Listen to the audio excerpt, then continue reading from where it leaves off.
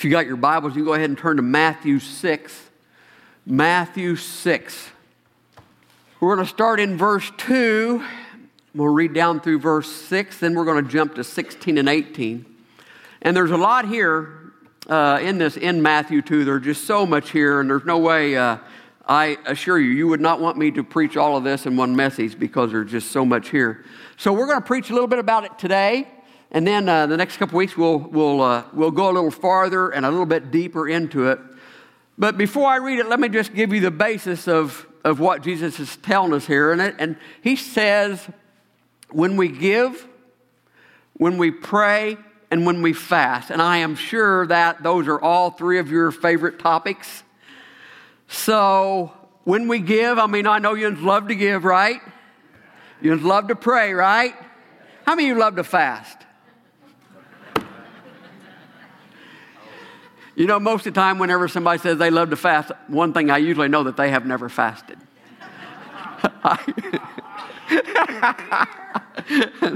Not really. Let's see. We haven't talked about it as a group as far as the Orchardville staff goes. We haven't really talked about it as a group. But I asked, I don't know, I guess it was last Monday or Tuesday. I was looking for some ibuprofen. And somebody says, does everybody in this church have headaches today or what? And I think the reason was, well, you might know. All right. Now, here's the point. I want to lay this out there so you know where I'm going with this. Jesus, and we're going to read it here in just a minute, but Jesus says when you give, when you pray, and when you fast. So we know those are three areas that Jesus tells us directly from his own mouth. He tells us directly that those are three areas that we should be involved in. And the reason I know, these you probably will not be hooping and shouting over these sermons, okay? Especially when we get to fasting, where you got to cut the flesh off and all that stuff. But here's the thing I think that we really have to watch in the church today, not just this church, but across the country, is you can almost find a church that will preach as much or as little of the Bible as you desire. If you just want, if you want to go to church and still drink, why, you can find a church that will allow that. If you want to, and there's other things that you can find, you can look around and you can find a church that fits your ideology and fits your lifestyle, and you can probably get by and not change a whole lot of things in your life. But I really don't think, biblically speaking, looking at the Word of God, I really don't think the blessings of God and the Word of God, I really don't think it works that way. I think that many of us, we have situations in our life and we separate things. Whether it is, I serve the Lord with all my heart except that one person. I am not going to forgive them. Well, see, that's not scriptural at all. And I'm not saying that person, I'm not saying that they don't deserve you being mad at them. They don't, they might not deserve your forgiveness, but let me tell you, that has really nothing to do with it.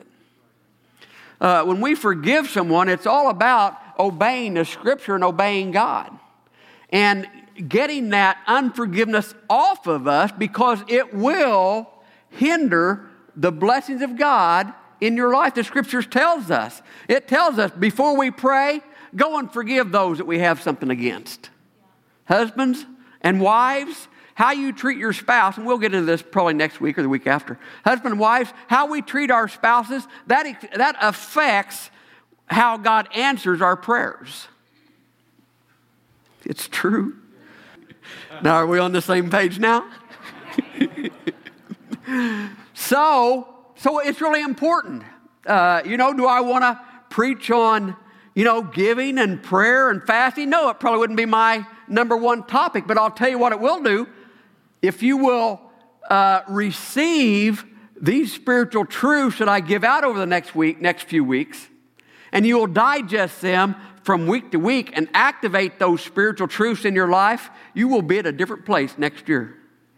Amen. You will. Because here's the thing. We don't grow spiritually in leaps and bounds. It's those small, everyday decisions. You know, if the truth was known, I don't know, how many major, super important decisions do we have in a lifetime? What do you say?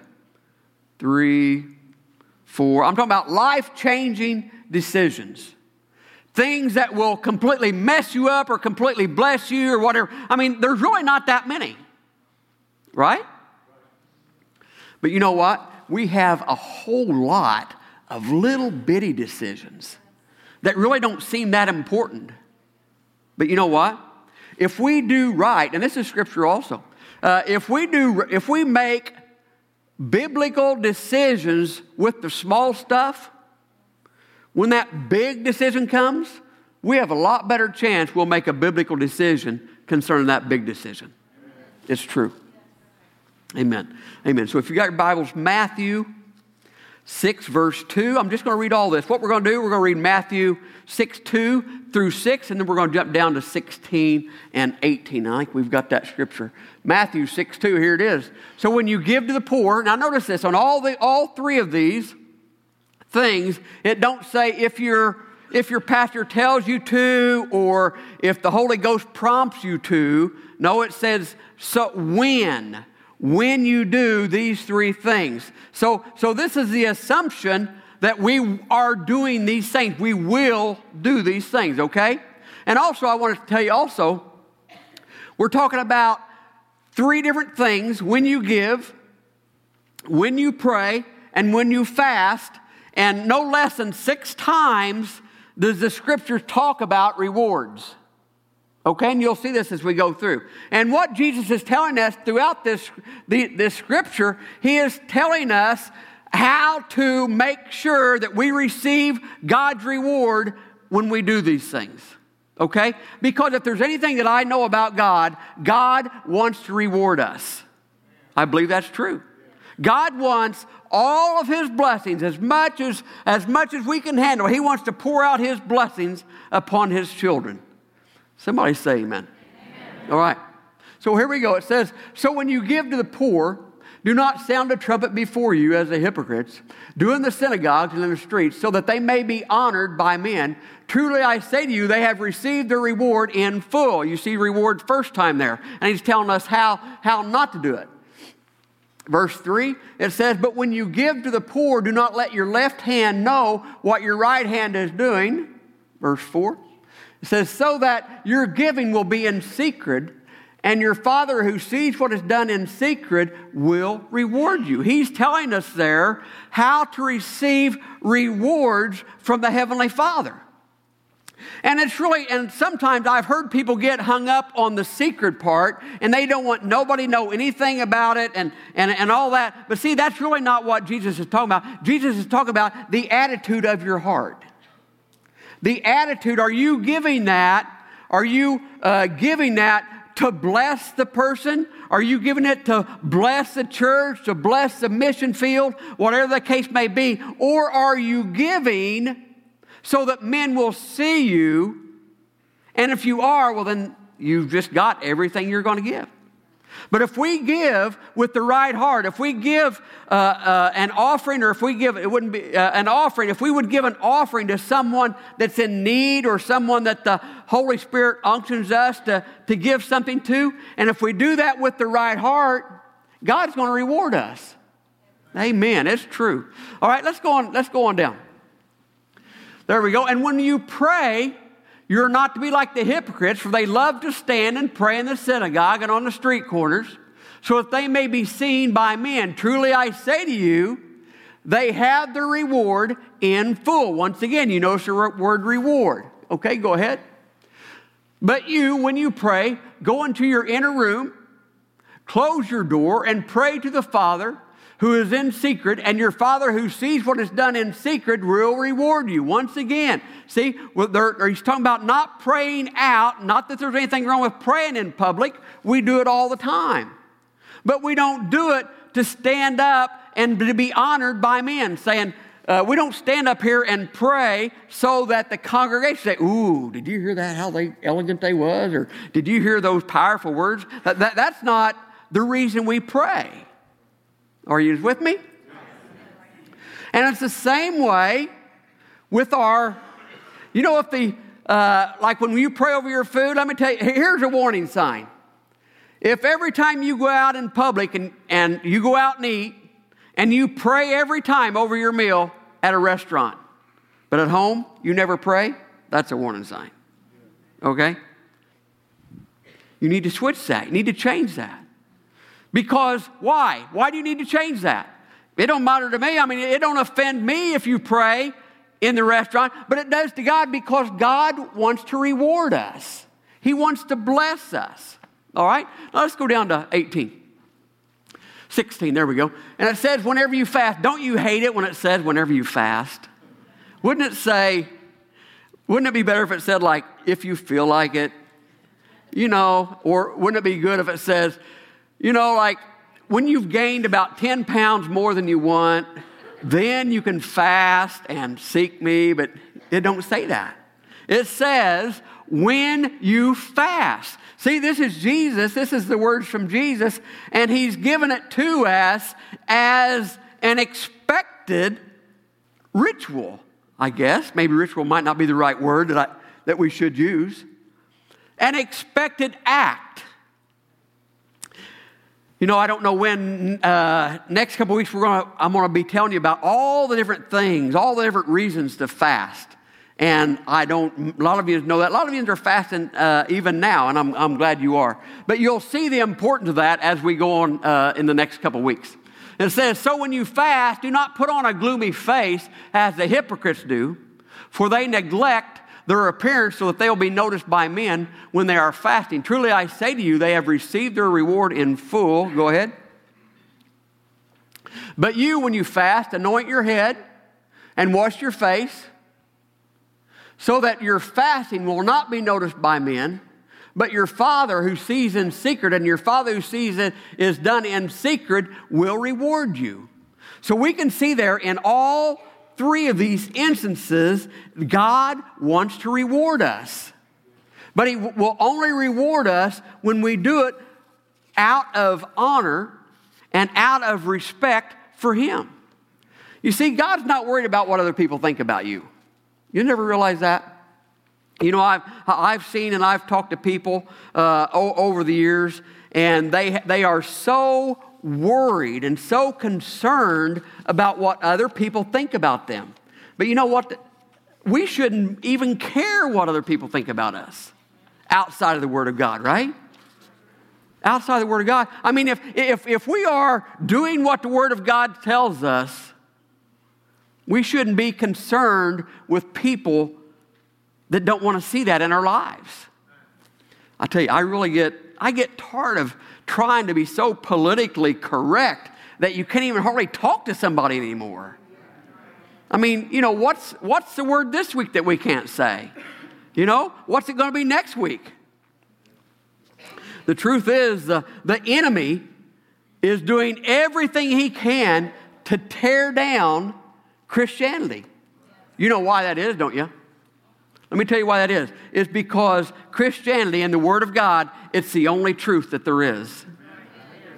It is. Truth. The enemy is against truth. So let me ask you, for this next 12 months, let me ask you this question. What if? You know where your life is right now. You know what you deal with. You know where your victories are. You know where your struggles are. You know where those things are. I don't have to tell you. You understand them. But what if you prayed for 10 minutes a day? What if?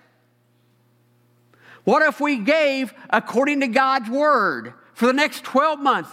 What if we just gave just according to God's Word? When the Scriptures tells us to give in a tithe, and when the Holy Spirit unctions us to give, whether it's $1 or $2 or $5 or $10? What if we fasted when the need arose? What if? What would our lives look like?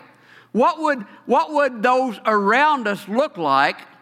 What would our relationships be like? What would our marriages be like? What would our finances be like? What if we just simply obeyed God's word and followed Him instead of our own desires? What if? Oh my goodness. What if we obeyed God like never before? What if we just done a mad scientist experiment? What if we did that? Man, I wish I'd had some screenshots of some mad scientists. But what would our lives look like? What would our relationships be like? What would our finances be like? What would our prayer life? What would our relationship with God be like if for the next 12 months we just obeyed God and followed Him? You know, in this world, it is so easy to stay on, it's so hard to stay on track. So here's the thing. Here's what I struggle with. Everybody struggles with this, I think. Okay, I make a good conscious decision. I am going to control what I eat, or I'm going to control this, control that. And I'll do good for a week or two, or maybe 3 or 4 weeks. And then after that, I get off. After that, I get off track again. Does anybody have that trouble besides me? You know, sometimes I wish it'd be great if our lives had a reset button. So we could push that reset or restart. You know, years ago, and I guess they even might, you rebooted your computer. Wouldn't it be great if our lives had a reset button? So we could all of a sudden, we get all scattered out, and our mind's going 100 different places, and we could push that reset button, and all of a sudden our mind would come back and focus back on God again. Wouldn't that be great? Or what about autofocus for our lives? Well, wouldn't that be great? Man, if we could just point our lives toward the Word of God and toward the cross, if we could just and push that button down part way and be on autofocus, and there, we don't have to change it no more. I'm right there. I'm focused on the Lord. I'm going the direction I want to go. Wouldn't that be great? It's not like that. Life isn't like that. It's hard to stay on track in this fallen world. It's hard to stay focused on the things that God wants us to focus on when the whole world is going a different direction than what God wants us to go. You know, it's kind of like, is the Withrows here this morning? Hey, they are. Clinton and Tina, they're up there. How far is it to camp? 45 minutes? Has anybody ever went horseback riding with the Withrows? Clinton and Tina? A lot of them have. So if you have, it's always 45 minutes from camp. I mean, always.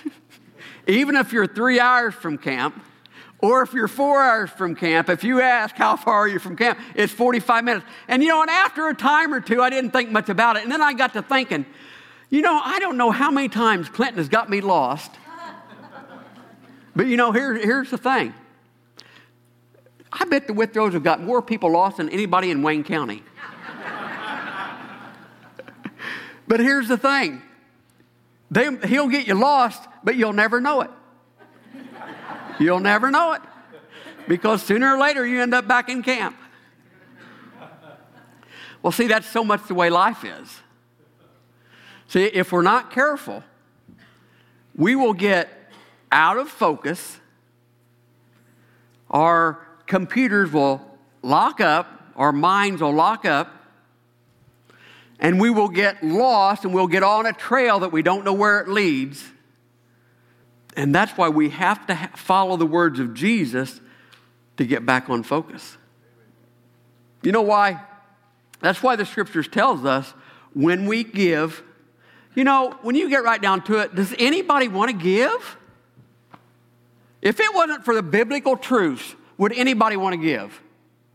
No. If it wasn't for the biblical truths, why would you want to give if it wasn't for the biblical truths and the blessings that God says comes from that?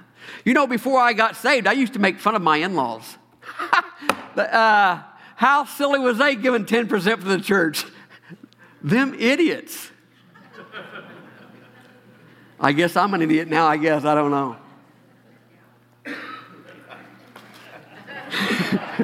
Hey, was that my wife? I know who it was. Is that tall, ugly one over there? So this is what Jesus is trying to tell us. He's saying, when you give, when you pray, and when you fast, what he's trying to do is he's trying to keep us on track. He's trying to keep us out of the world ideas and out of the world's standards and out of the world's confusion and out of the world's debt and out of the world's strife and out of the world's lust. And he's trying to keep us focused and going in the direction that God wants to take us and that we want to go anyway. You know, our lives is kind of like walking through the woods. You know, you start off walking through the woods and, you think you're going a certain direction and, you make a few turns and a few turns. And if you don't have a compass or something, the next thing you don't know which direction you're going. See? That's why our lives is. And that's why we have the Word of God. That's why Jesus tells us when we give, when we pray, and when we fast, so that we can continue to go in a straight line toward Him and not get lost and not get away from where we want to go. The Word tells us that when we get off track, when we get out of focus, or even when we get lost, or even when we are lost, the Word of God tells us how to get back on track, right? When you was lost and you was a sinner and you was bound for hell, the Word of God told you how to get saved, did it not? Amen. Amen. 2 weeks ago we had communion. And in 1 Corinthians 11, Jesus tells us, he says, when you do this, he says, remember me. You know what he's telling us? Stay focused. He's saying, refocus. Bring your life back in. Bring it back in. You know what I think in God's and His infinite wisdom? I think that's why we have the end of day, end of week, end of month, end of year. So we can take those times and just pause just for a moment and reflect just for a moment on where our lives are going. I tell you, several years ago, one of the most dangerous things would have ever been for me and some of my friends to play golf in Alaska. That would have been the most dangerous thing because it don't get dark in Alaska. And we would have played golf 24 hours straight, I assure you. I played 63 holes in one day before. Can anybody beat that? 63. Anybody? You sissies. I was playing with Jim Hutchcraft. You know what he told me? He said, surely if a man can work for 8 hours, he can surely play golf for 8 hours. And hey, it's hard to argue with that. But Jesus tells us Himself, He's telling us to refocus. When He's talking about His body, when He's talking about His blood, He said, do this in remembrance of me. What's He saying? Remember me. Every time you do this, refocus. Remember who I am. Remember what I've done for you. Don't forget who set you free. Don't forget who loves you. Don't forget who brought you out. Amen. Don't forget who paid your way into heaven. Don't forget whose children you are. Amen. What if? What if we gave, and what if we prayed, and what if we fasted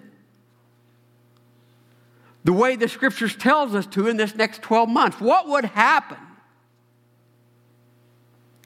What would happen to us? What would happen to those around us, the lives around us? I'll tell you what about this? What would happen to the ones that we've been witnessing to? The ones that we've been inviting to church, and the ones we've been telling about the love of God. What would happen to our witness if we got refocused on God and followed these commandments of Jesus? What would happen to their lives? You see, really what it amounts to, you see, when we give, we're inviting God into the world of our finances. When we pray, we are inviting God to have an active part most of the time in our troubles. I'm going to say that again. You just didn't get that at all. When we pray, we are asking the God of the universe to come into our struggles and our troubles that we have in life and to help us. How many of you need help in life? Amen. Same way with fasting. When we fast, we are asking God to come into our lives and whatever situation we're fasting about, whether we're fasting to get closer to Him personally, or whether we're fasting for health and wellness, or if we're fasting over protection for our young ones, for our children, whatever it is, we are asking God to come in and be a part of our lives. Amen. What if we gave for the next 12 months according to God's Word? In Matthew 6, we see the story of Jesus is in the countryside where Jesus feeds the 5,000. And Jesus is in the countryside and there's 5,000 people there and He's been teaching them and preaching to them for hours and hours. The day grows long. The people are hungry.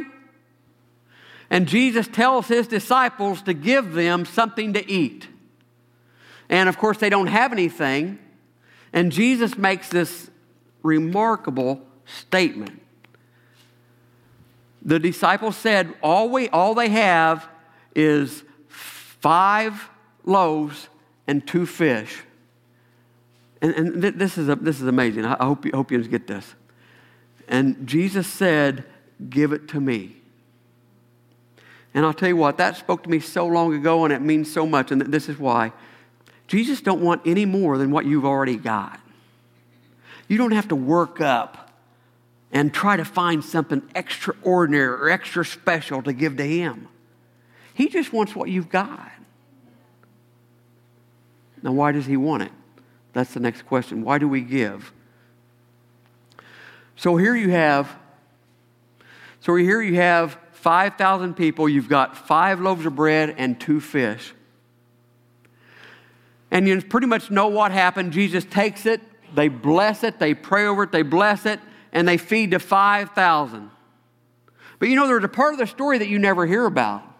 And that's the little boy that had the 5 loaves and the 2 fish. And he come out pretty good too. He started out with 5 loaves and 2 fish. Now this is what God will do for all of us. God is no respecter of persons. So He took the 5 loaves, 2 fish, fed 5,000 people, and gave it back and gave Him back 12 baskets full. See, that's what God wants to do for us. And we're afraid to give Him that nickel that we've got. Oh, I want to hold on to that nickel, Lord. I'm going to buy me a stick of gum when I get to town. So here, see, this is really what God wants to do in every situation of our lives. He wants to take what we have and He wants to use it to bless other people. He wants to multiply it and then give it back to us. What if, according to God's Word, we gave and we prayed and we fasted?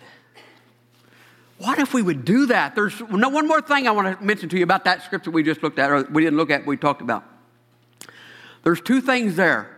God wants to get us to give Him what we have so that He can use it and be a blessing to others, so He can multiply it and give it back to us. And what else? And there's one more. Jesus never wants you to leave His presence hungry. When you've been in the presence of the Lord, He wants to make sure you've been fed. Amen. Amen. And if you'll have that attitude when you come to church, when you go to Wednesday night, when you open your Bible, if you'll have that attitude in your mind, well, the Lord wants me to have something. The Lord wants to feed me. I don't understand it all. I don't know what I'm going to read today, but the Lord wants to feed me something. If you'll have that attitude, He will honor that, and He'll bless you for that. One more. I'm almost done. Stay with me just for a minute. we see this same principle about giving and loaning to the Lord. And what if? What if we would do that over these next 12 months? But we see it in Luke 5. We see the principle of giving and God using and then turning around and blessing.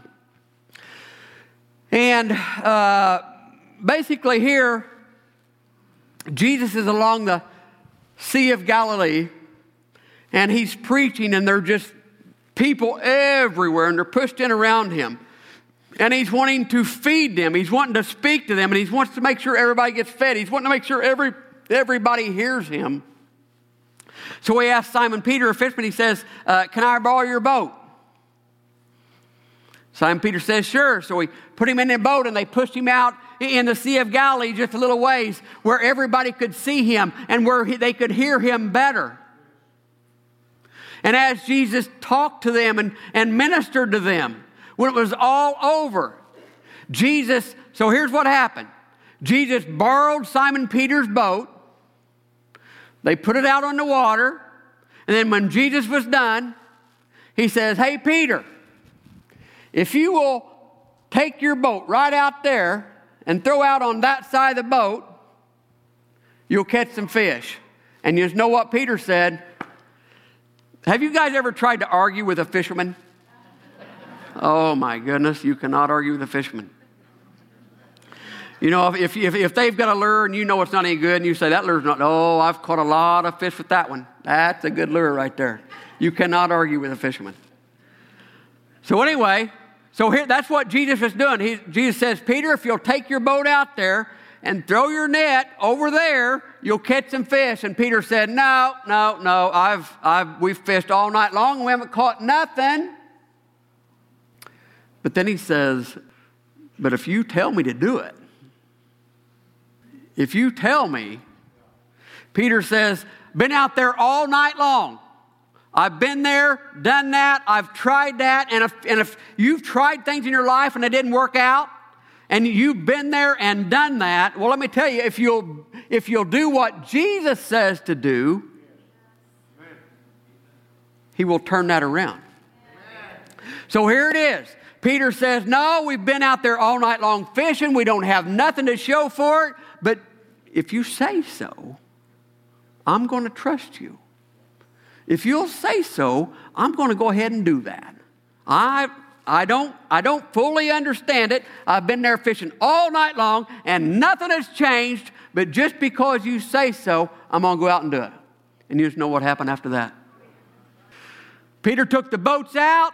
He started catching fish more than he can handle. He had to holler for another boat to come and help him, and they had to end up with 2 boats full. Wow. What if we would give according to God's word for the next 12 months? Man, what if? Here's what God wants to do. He wants to take what you have and he wants to use it and bless the people like Jesus did with the boat. They pulled the boat up there. Jesus preached out of it so more people could hear, more people could see. So Jesus used the boat, and then he gave it back to Peter, and then he blessed him for allowing him to use it. Man, what if?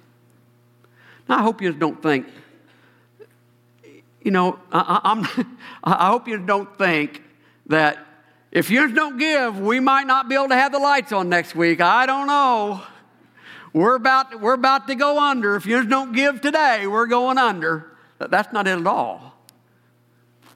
This is about inviting God to have a part in our lives, in our finances. That's what it's about.